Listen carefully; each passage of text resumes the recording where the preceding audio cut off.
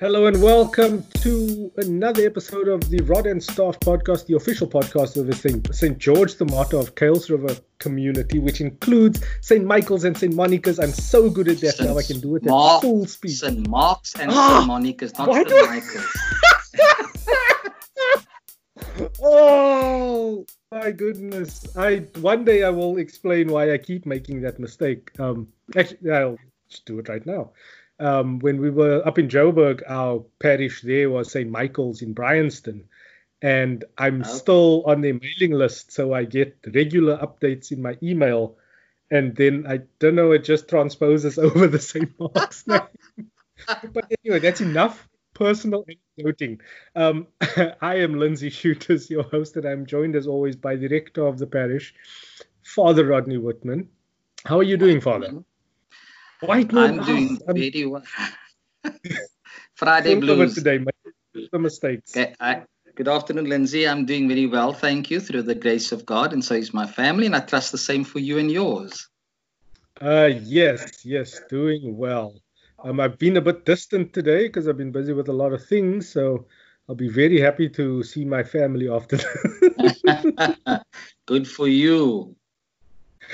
Father, if you could please call everybody to worship. Thanks very much, Lindsay, and for your ongoing support. Good morning to you all.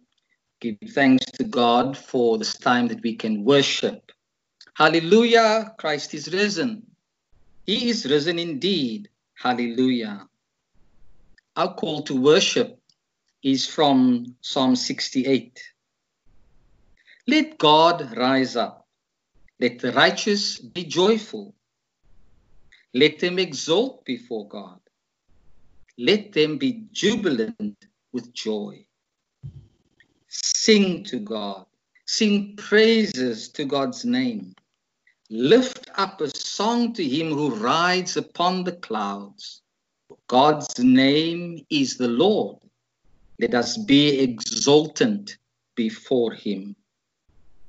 And so I welcome you to this service, which would have started with the words of the hymn, Christ is the King. Let us pray the Collect for Purity. Almighty God, to whom all hearts are open, all desires known, and from whom no secrets are hid, cleanse the thoughts of our hearts by the inspiration of your Holy Spirit, that we may perfectly love you and worthily magnify your holy name, through Christ our Lord. Amen.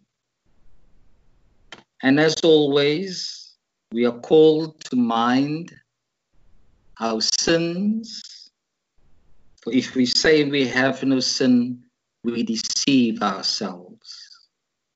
Let us confess together.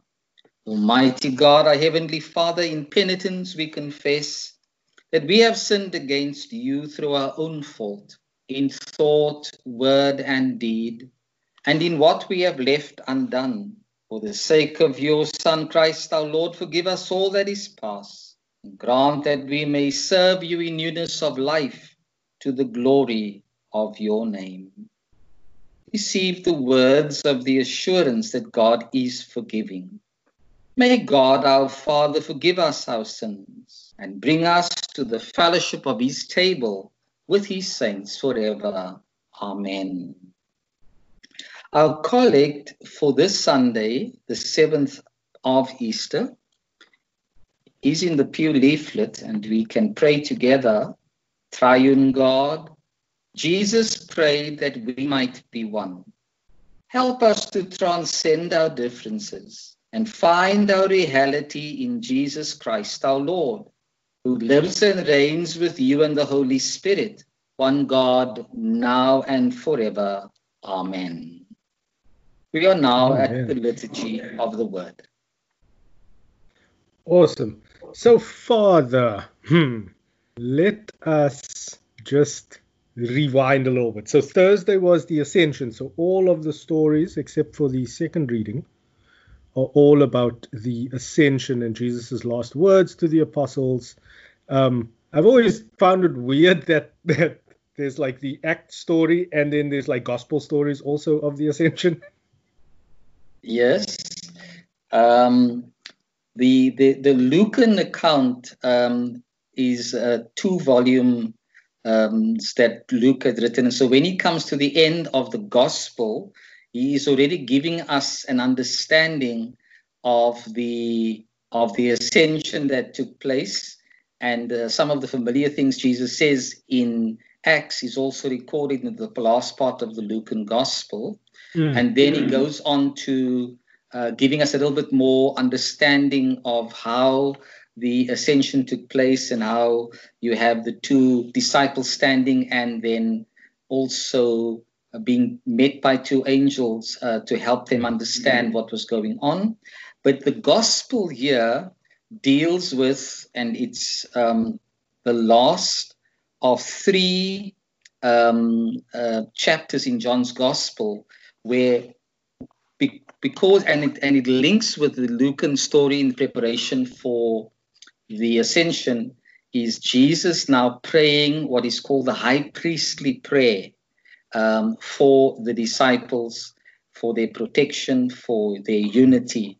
And so it's connected to what was the last things Jesus was doing before the time came for the ascension to happen. But I love the matter of fact, frank words of Nathan Nettleton, were this Acts 1 verse 6 to 14, where Jesus kind of gives without knowing the history that you just said now, without knowing what exactly happened before this. Jesus gives through these words, he gives the feeling that he was just kind of done with everything. Yes, it's quite matter of fact. Yes. It was quite matter of fact. When he begins his last discourse in John's gospel, he starts in chapter 14 with the words, trust in God, trust also in me. Then he tells them, in his Father's house are many mansions.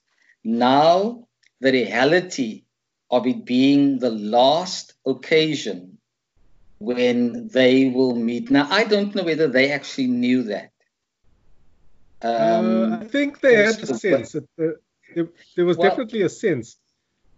But okay, they may have had a sense, but did they have the understanding of the implication of what that meant for them? Because what I find interesting is they are together, it's the last time, and the disciples get to speak in Acts, not Jesus. They ask him a question. In fact, he says it's a burning question. Jesus left them in Luke's gospel with, you shall be my witnesses. So go to Jerusalem. And so they had to be obedient to go to Jerusalem. And so following on from this, he writes to his dear friend Theophilus to say to him, now, this is how things transpired. It tells us that Jesus and the disciples are together. So these are the 12 guys that were together. The 11, sorry, because the 12th one had gone already and left the team. So these were the 11 people that he had journeyed with. And so it's interesting that in that last moment before he leaves them, there is a question that they have burning. And it seems as if they colluded with one another to ask him, so what would be the most burning question for them if that was his last discourse with them? So, for example, if you lying on your deathbed, or I'm lying on my deathbed, what would be the last discourse we may have with either a family member or all the family members gathered there? What would be the last? Because if we were still sort of conscious, or if we were semi-comatose, what would their conversation be around the bed if when that happened? Here, Jesus had died, and he's risen, so he is in a new phase of his word, preparing to go to the resurrection. However, they can still ask him questions because according to the way the text reveals to us, Jesus can be seen and spoken to. Yeah. He had now appeared and they understood who he was.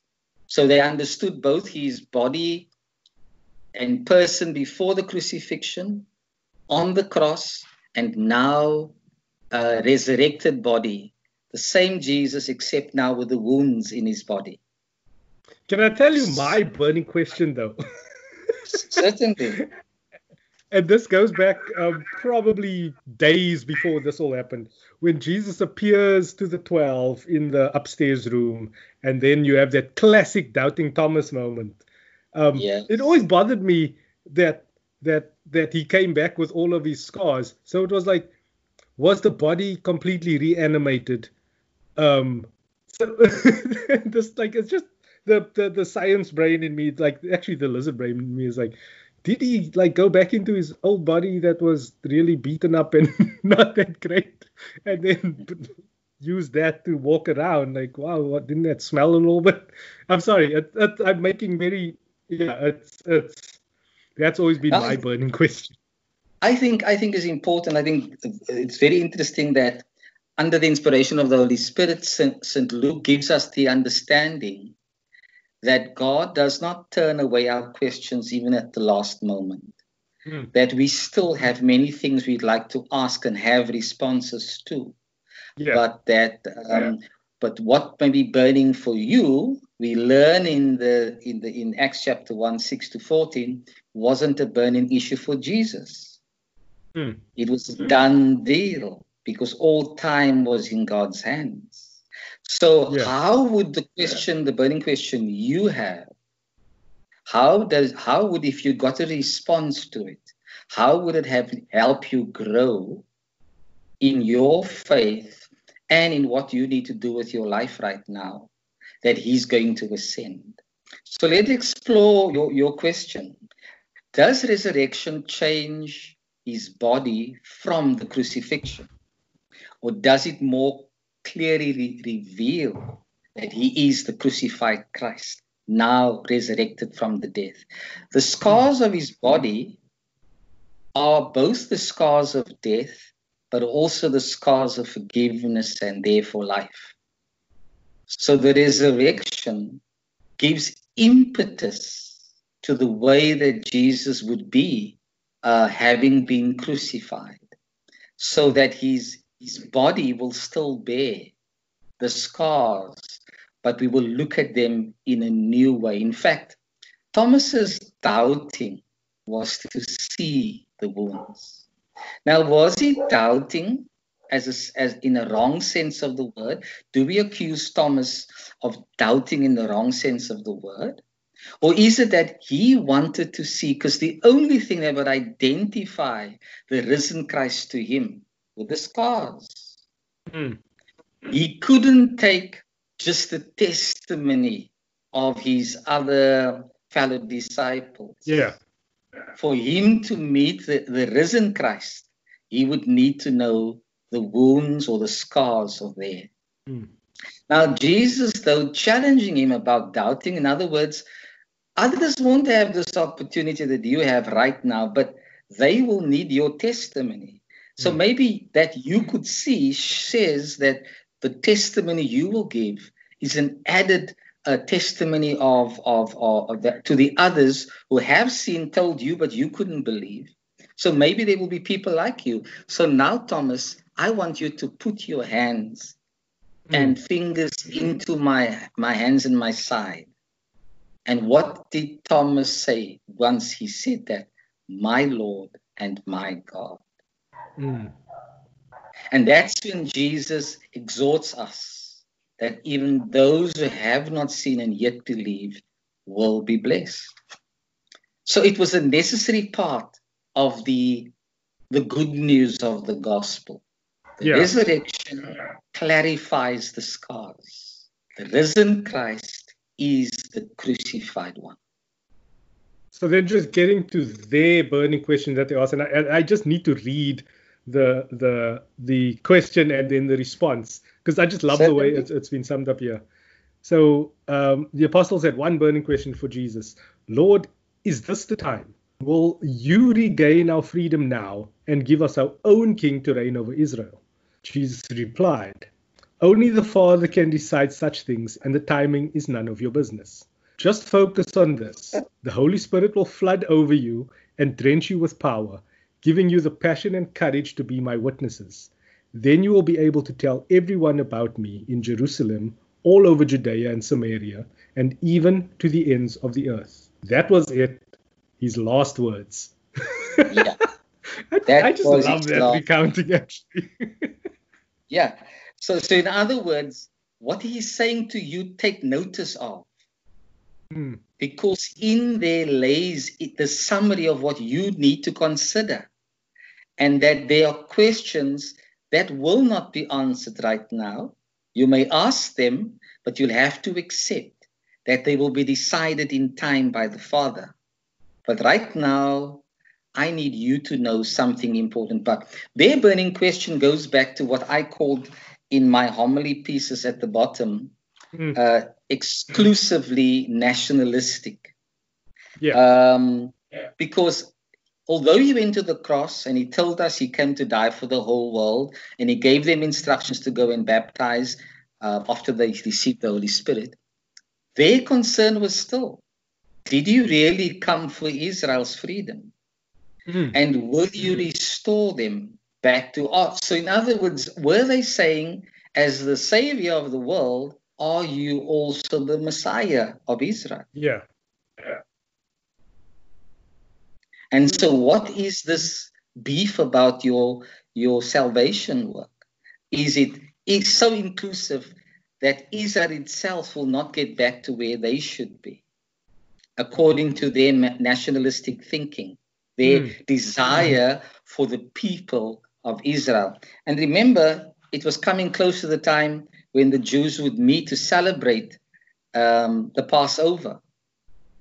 They would have gone through that. They would have had an experience of that. So when would they really see with their own eyes the kingdom? And Jesus says to them, and I was very interested in the way that he puts it. He says, Jesus, the question they ask is, Lord, is this the time? And you would have seen, I put it in my notes at the bottom. They are asking the Lord of time, what is the time? What is this moment that will happen to show us? So is your going away perhaps a sign that now Israel will be restored back to its former glory? Yeah, well, you have to look at their frame of reference at this point. Like Moses is the biggest thing that happened to them, and when he was there, he liberated Israel. You know? Yes, he did. And he played a very pivotal role in the liberation of Israel. There's no doubt about that. But was the intention of saving Israel only to save Israel? Or was the intention... For them, no, for them it would be. Yeah, for them that's all they know. Like that's why they had only traveled from Galilee to Jerusalem. At this point, they hadn't gone to the edges of the earth, because that still needs to come. So they still need to take stock of it. I bring it like to today's times, where like my call earlier with another client, we were advising them. It was the big pitch for like the future of their business, and the concern is no longer, because this is like the third or fourth conversation we've had with this point of contact. So now it needs to go like up to board level from here. And the concerns that she was raising was still like, the board is going to ask about this. And it's all like the old concerns of like the old way. And I can kind of, just being fresh from that experience now, I can kind of identify with the irritation that Nathan Nettleton expressed, like in Jesus, where it's like, we're so far down the road already, and it's like, you're still asking about the last corner. Yes, absolutely. But that's the nature of a burning question. So for how long was this question in them? What signs did they see on here that they weren't convinced that he was going to do this, that this was going to be part of his mission? So you're right. Under the current times, that's a burning question for us. When will our freedom from COVID-19 happen? Because it's when can we go back to normal? Now, do we go back? Or are we meant to go forward? Yeah. But I think it's important for us to know that we can look back to learn from it, but can we go back to whatever normality was at that stage? Because No, look definitely not. here, Rome was still the force under which they were living. Mm. Right now, we're all living under the force of COVID-19, and we still don't know much about what we're dealing with. Yeah. So government must listen to scientists, asking citizens to understand there's certain regulations they have to follow, which for some people say, well, that's not freedom for me. Freedom means I can do what I want to. No, you can't. Freedom says you got to be responsible. Now, Jesus didn't say that Israel won't have its rule. Jesus just said, Father will decide. Jesus didn't say it won't happen. Though. Jesus didn't say it won't happen. But the timing is up to the Father, not up to me. Yeah, well, history will show. Yes. that it didn't come to pass the way the apostles may have hoped. But the other thing. So I mean, we're veering away from the whole Ascension thing now, because like it was Ascension Day. All the stories are about the Ascension, and it's very interesting to see this dynamic now that happens, where it's like the apostles need to accept for themselves that no one's coming to help them. It's like he taught us all of these things, and now he's gone.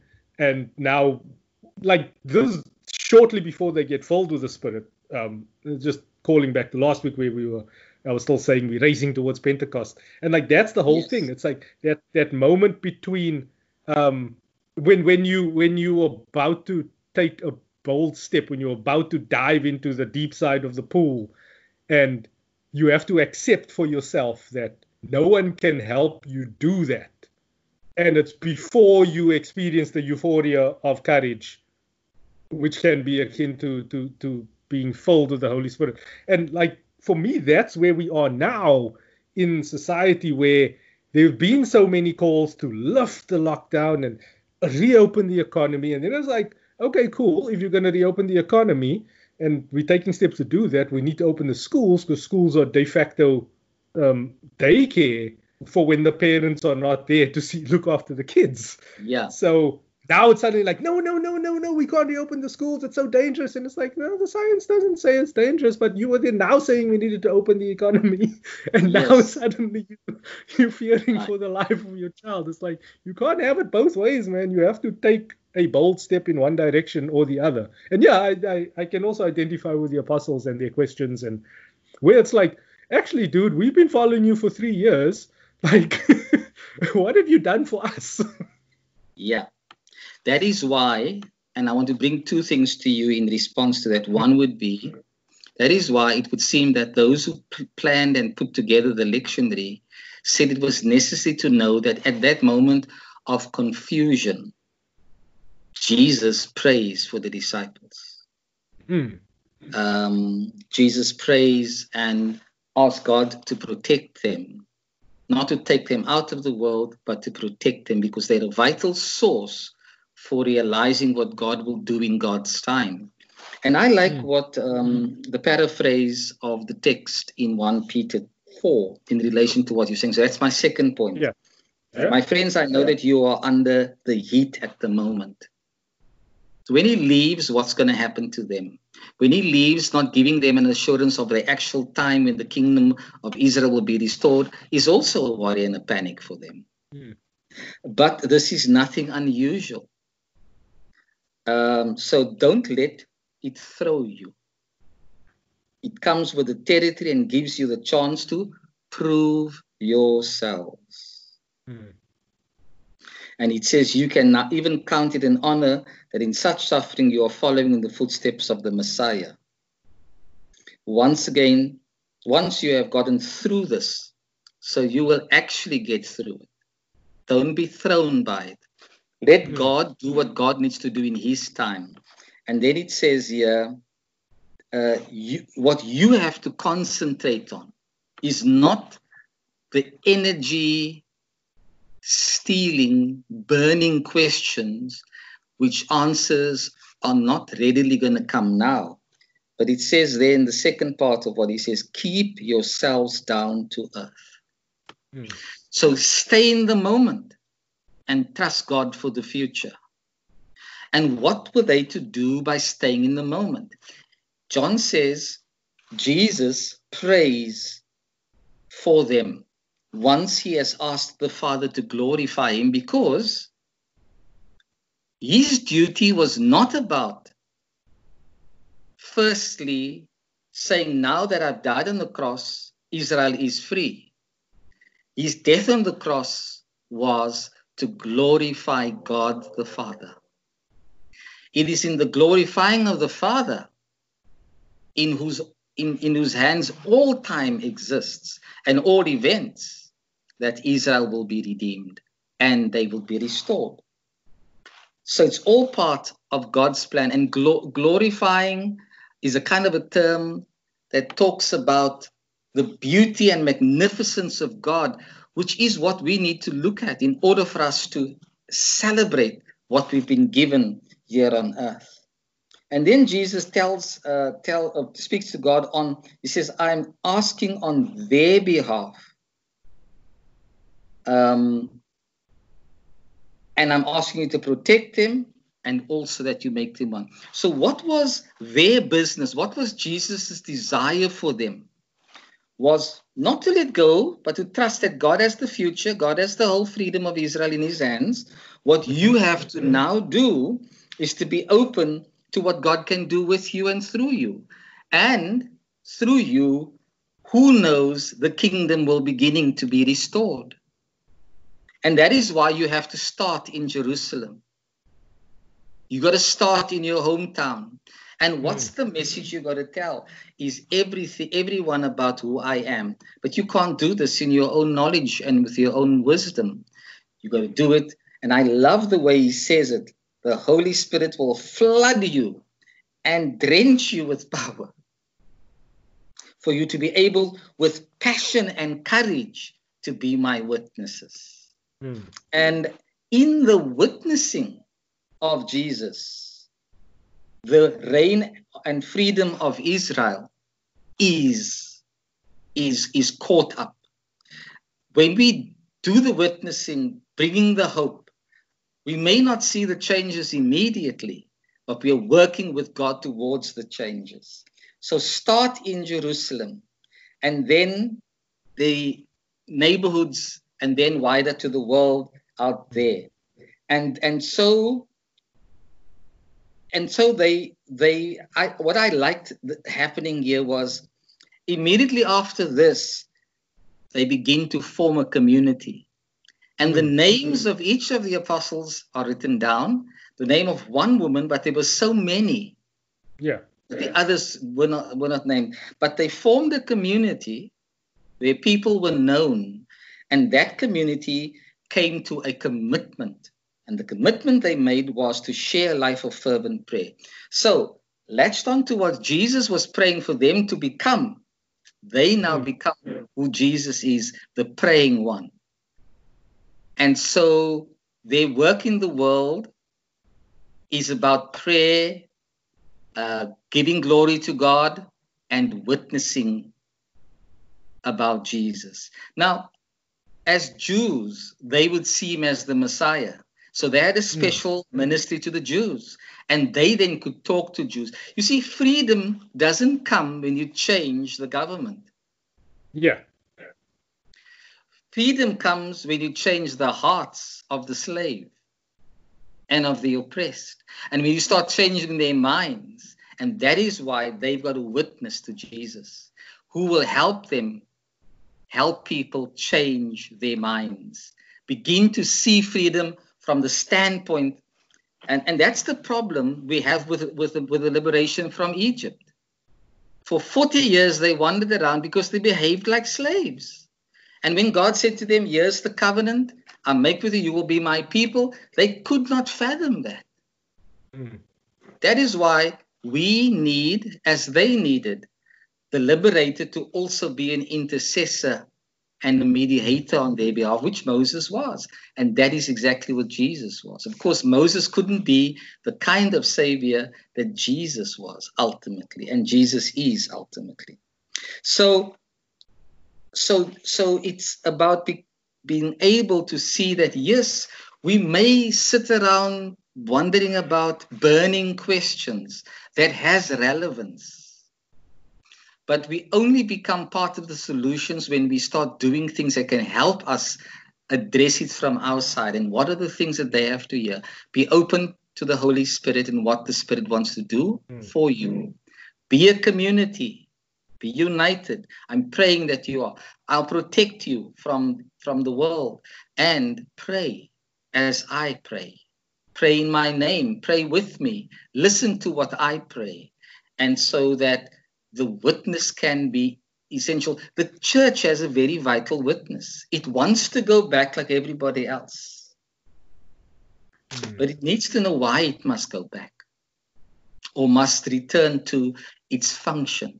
And will it be the same? Will it be the same? The church has to look at this far more squarely in the eyes than just saying we go back to doing things as normal. Because it's going to be a new normal we have no clue about. That's actually a very important point. It's like we've been exploring it throughout this podcast. It's like when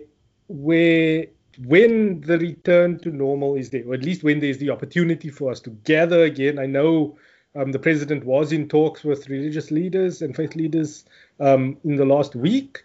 There are grumblings about maybe moving the churches to lockdown level 3 as well. There's been a lot of talks about that, and I'm like, actually no, because the people, and here's my point: the people who are going to flock to the churches are the people who are most at risk. It's going to be the elderly. This is the thing. It's like, you can't just open Parliament because those people in Parliament are most at risk. And then you start looking at all the symbols and the word escapes me again now. All the little dances and little things that you do, the rituals. So the Eucharist and like those, you cannot do that. Yet. Without the vaccine. Yes, absolutely. But does it matter? And I know, like, I did attack your office last week, where it's like, that's kind of your job, so you will obviously defend it. Yes. But do we need that? Is that what it's all about? Is that what going to church is about? Is that the fundamentals of faith? Yeah, I think that's what we have to explore. I think one of the Jesuit priests in South Africa said we have to think of a new way of theologizing and of thinking of the church, which is ecclesiology, how we are meant to be in a new normal that will come once everybody's convinced that COVID-19 has gone to its rest. Yeah. But none of us know that yet. However, what we are doing right now is Scripture has become a very key thing to us. Liturgy and worship in different ways, just a different means of getting it out there. But we are reflecting much more deeply, even at the context. We have to reflect very deeply on our mortality. You know, I mean, people working in hospitals on the front line, teachers, children. I mean, it's all kinds of people. All of us at one or other stage or stages in this time are going to be confronted with the possibility that we could have contracted the virus. So, given that, we have to then begin to reflect more deeply and more purposefully, even on how we ought to be every day. And then, of course, the bigger issues, how we ought to be as family, and in our understanding, how to be church, how to be community. There's a whole lot of things that we have to do from the grassroots upward. As we listen to the top-down stuff, the scriptures are rooted in the grassroots. I'll never forget the images of the cross of Jesus. It was planted on the earth, in the earth, and his blood dripped to this ground. So there is a redeeming process for us, calling us to be rooted in him, so that we are able to say, out of this rootedness, how will we now grow? Pruning is happening.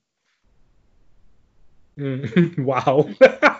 Pruning is happening to all of us. That is, you know, I didn't expect you to say that. When Jesus says, it's not your business, well then, what is my business, Lord? If it's not the restoration of the kingdom, or when COVID will be over, if that's not my business, Lord, what is my business then? And that's the challenge. And Jesus says, now that you hear that, remember this, I'm praying for you. Remember that I'm praying for protection. And thirdly, remember I'm praying for unity. Now that's the challenge of the church. What does that unity mean? What is the new normal of that unity going for? I do need to call into question why you chose like the smallest font to put the 5 marks of mission in. What? But I will the 5 marks of mission. Just I'll get to it. I'll get to it because there was there's an interesting conversation happening now in the States amongst a lot of like the intellectuals, where young people who are resistant to the virus, or at least the worst effects of the virus, and are of the means to do so, should go into the work of mission. And by mission, it means like the US aid and those sorts of things. So it's like a call for young people who would have spent like crazy amounts on college education, who clearly can't go to college right now, and will probably take a gap year. Like we're going to have one of the biggest international gap years in history in the coming year. And those are the people who should, like, if you can come back to something, like if daddy bought you a house and a car, or like if you have money, you can choose to then go and help rebuild the world that has now been broken. And that brings me to the 5 marks of mission. So why did you put it so tiny? Okay, I didn't actually change it into normal things. So I just left it when I saw it there, and I didn't want to lose it. But it was there simply, number one, to celebrate the Anglican Communion Sunday, which is the Sunday, the 7th Sunday. And the second one is to reveal, as part of what my homily was, to show that the Anglicans have a plan. The question is, we've put these nice words down, but have we done anything about it? And when you look at it, it can be a sustaining one for a new normality if we take it seriously. Because yes, it's going to have to be a time of rebuilding society. And we have got to divide the wheat from the chaff. And yes, young people are going to have to be on the forefront.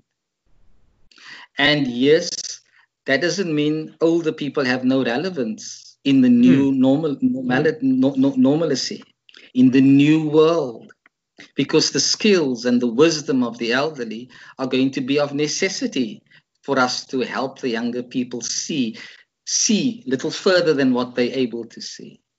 I think this has shattered the vision, or the way in which young people were operating globally. Lots of things were taken for granted. And maybe this is now a global university of life. Yeah.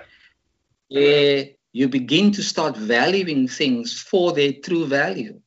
And the superficialities that we were holding on to needs to be let go, because I think what was happening, we were beginning to become a community, a world with new idols.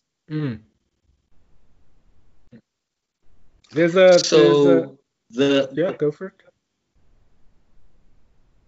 So in the new world, what are we going into? And when we look back to the Israelite meeting God at Mount Sinai, one of the very first things he said there was, "You shall love you shall have one God, no other God but me." Mm. So literally that is what I see happening. What does that mean? And how does the church help the person? Because at the end of the day, we know now from COVID-19, as with the Spanish flu, and with many other things, we don't have power. Mm. We are over 7 billion people in the world. We can't deal with the cold and the flu. So this illusion of power, that's part of the idol. Mm. And the junk that Trump is selling the world, the junk that China is selling the world, and the junk that many materialistic people are selling the world, that needs to be overcome. Mm. This is not about how they create the world. It's how we together live in this world. Mm. And so I hope that if you give me an opportunity to read the 5 Marks of Mission, that we're not only celebrating Anglicanism when we mention them, but we're also saying, is this a possible tool we can use in our visioning for the new normal after COVID-19? Yeah, I'm fully in. I'm there. I mean, there's a few hairs to be split. I mean, like, are we really on a mission to baptize everybody and nurture you? I'm just dead set against like a homogeny, and it's the biggest problem that I actually have with Christianity and like with all sects of society, where there's this idea that everybody should be like you, everyone should believe the same thing, and like that's not the way humanity goes forward. We need to argue with each other. We need to. Well, I read an amazing thing on Twitter the other day where this person was saying that Israel literally means to wrestle with God. And a lot of people forget that. Jacob wrestled with God and limped after that. And he'd live after that. We read it in the kids' Bible the other day. I don't see this as statements that are made, but questions to be wrestled with. Are you hearing what I'm saying? Yes, I am hearing what you're saying. And as we then focus on it, it's not just questions done in a homogeneous setting, but it's questions for the world. And it's a way in which Christians can engage other peoples of faith and other aspects of life, politics, economics, everything about it. We can raise questions. For example, baptism is a decisive step of commitment and sacrifice. The symbolism thereof we may need to relook at how it is done, but it's talking about the commitment and the sacrifice we made for the sake of, because if you're looking at it, it says new believers. Well, that is part of what we're challenged by now. We have new believers and those who choose not to believe, and whatever it is, how are we going to help people, even if they choose to believe in a particular way? Does what they believe help them to make the world a better place? We can't stand in judgment over their belief, but certainly this can be a way in which we contribute to the conversation. Okay, so I'm going to go through them, and then I'm just going to like say the thing and then go to the way I would phrase it, and then we can maybe chat about that. So it's like, So the mission of the church is the mission of Christ, right? So, yeah, to proclaim the good news of the kingdom. So I would say to spread the good news of humanity. And then to teach, baptize, nurture new believers. I would say then to pass on those wisdoms that we proclaim to the future generations. Then to respond to human need by loving service, to transform unjust structures of society, to challenge violence of every kind and pursue peace and reconciliation, to strive to safeguard the integrity of creation and sustain and renew the life of this earth. I have no problems with the last three. I noticed, yeah.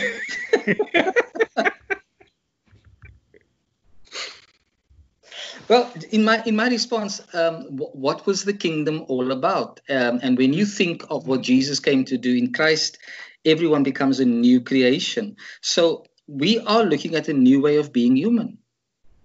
When we look to what was happening before, we saw how the injustices, the oppressions, and the inhumanity that was experienced amongst humans, and then the cruelty to creation. We need a new humanity. And for that new humanity, we need to look to Him who can bring it about. And for Christians, it's Jesus. But we make that as an offering. We don't say to people, if you choose not to believe it's Christ, that's okay. But we believe it is Christ. And we're not going to do that in a way that oppresses you, but we must find a way in which we can meet you where you are. And then, of course, believing is a new way of thinking, a new way of responding.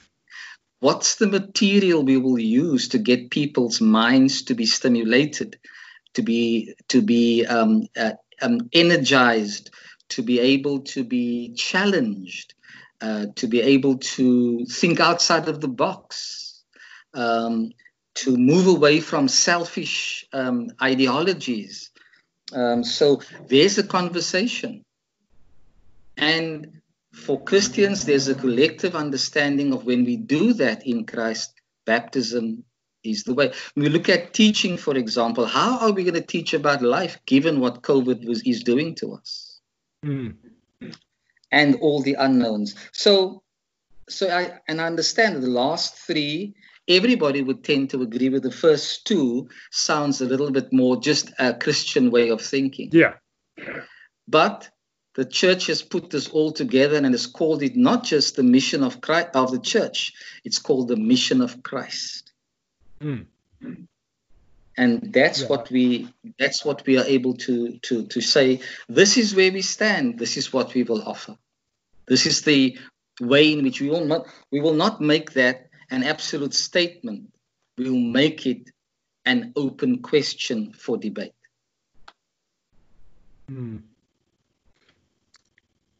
And Father, if you would just like to take us through the prayers for the upcoming week, just things touch points that people can reflect on, if they so feel the need to. You can follow the prayers in the Pew leaflet, which is where I draw the prayers from. And perhaps the first thing that we want to pray for is the church. Now that it's not operating as it can, we ask God to help us not lose our vitality, will not lose our witness to the truth, and will not lose our sense of community with God in Jesus Christ and with each other, and also to be open to what the Holy Spirit is wanting to do with us. And that is why we pray for our parish and all our members and the communities in which we are living in, Westbank and St. Monica's, Rotterdam and St. Mark's, the rest of Kuilsriver and St. George. And all the churches and other faith communities we pray for in the area. Also want us to, as we think about what it means to be a disciple, that our vision must not be narrow, self-centered, and selfish, but that Jesus will open up, because as we pray for unity, we have to learn how to embrace people who are different to us. Right now, for example, China is blamed for the virus. Are we now going to hold a grudge against China because of this? We still don't know exactly how it happened, but we have to embrace people in the name of Jesus. And particularly, we must think of the weak and the vulnerable amongst us. People that are susceptible to COVID because of age and underlying medical conditions. But this doesn't just include the aged, it's also young people we have heard about. So that we may be watchful that people will not be devoured. And then the third aspect of our prayers is to be a loving community, starting in our families, with our friends. Many of us have not been able to see extended family members, so we pray for them.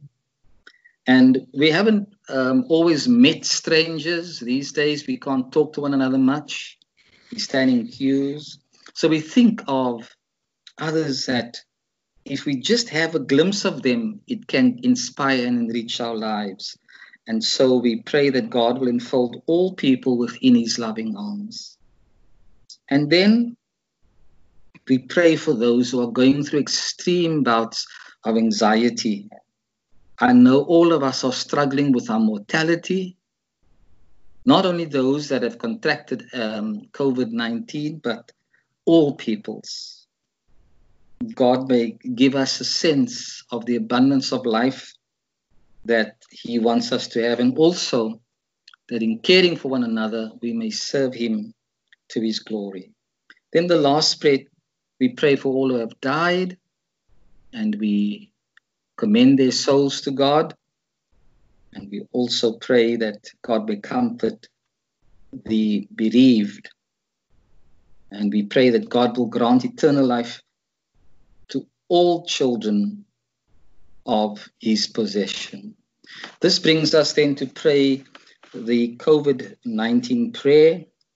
Author of life and healer of the nations, grant us courage to face our trial, wisdom to find relief, faith to live responsibly, and grant us your salvation for Jesus Christ's sake.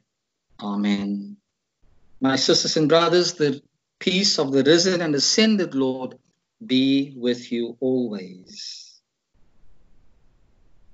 In the liturgy of the Eucharist, the Lord is here. God's Spirit is with us. Lord, silence all voices in our heart but yours.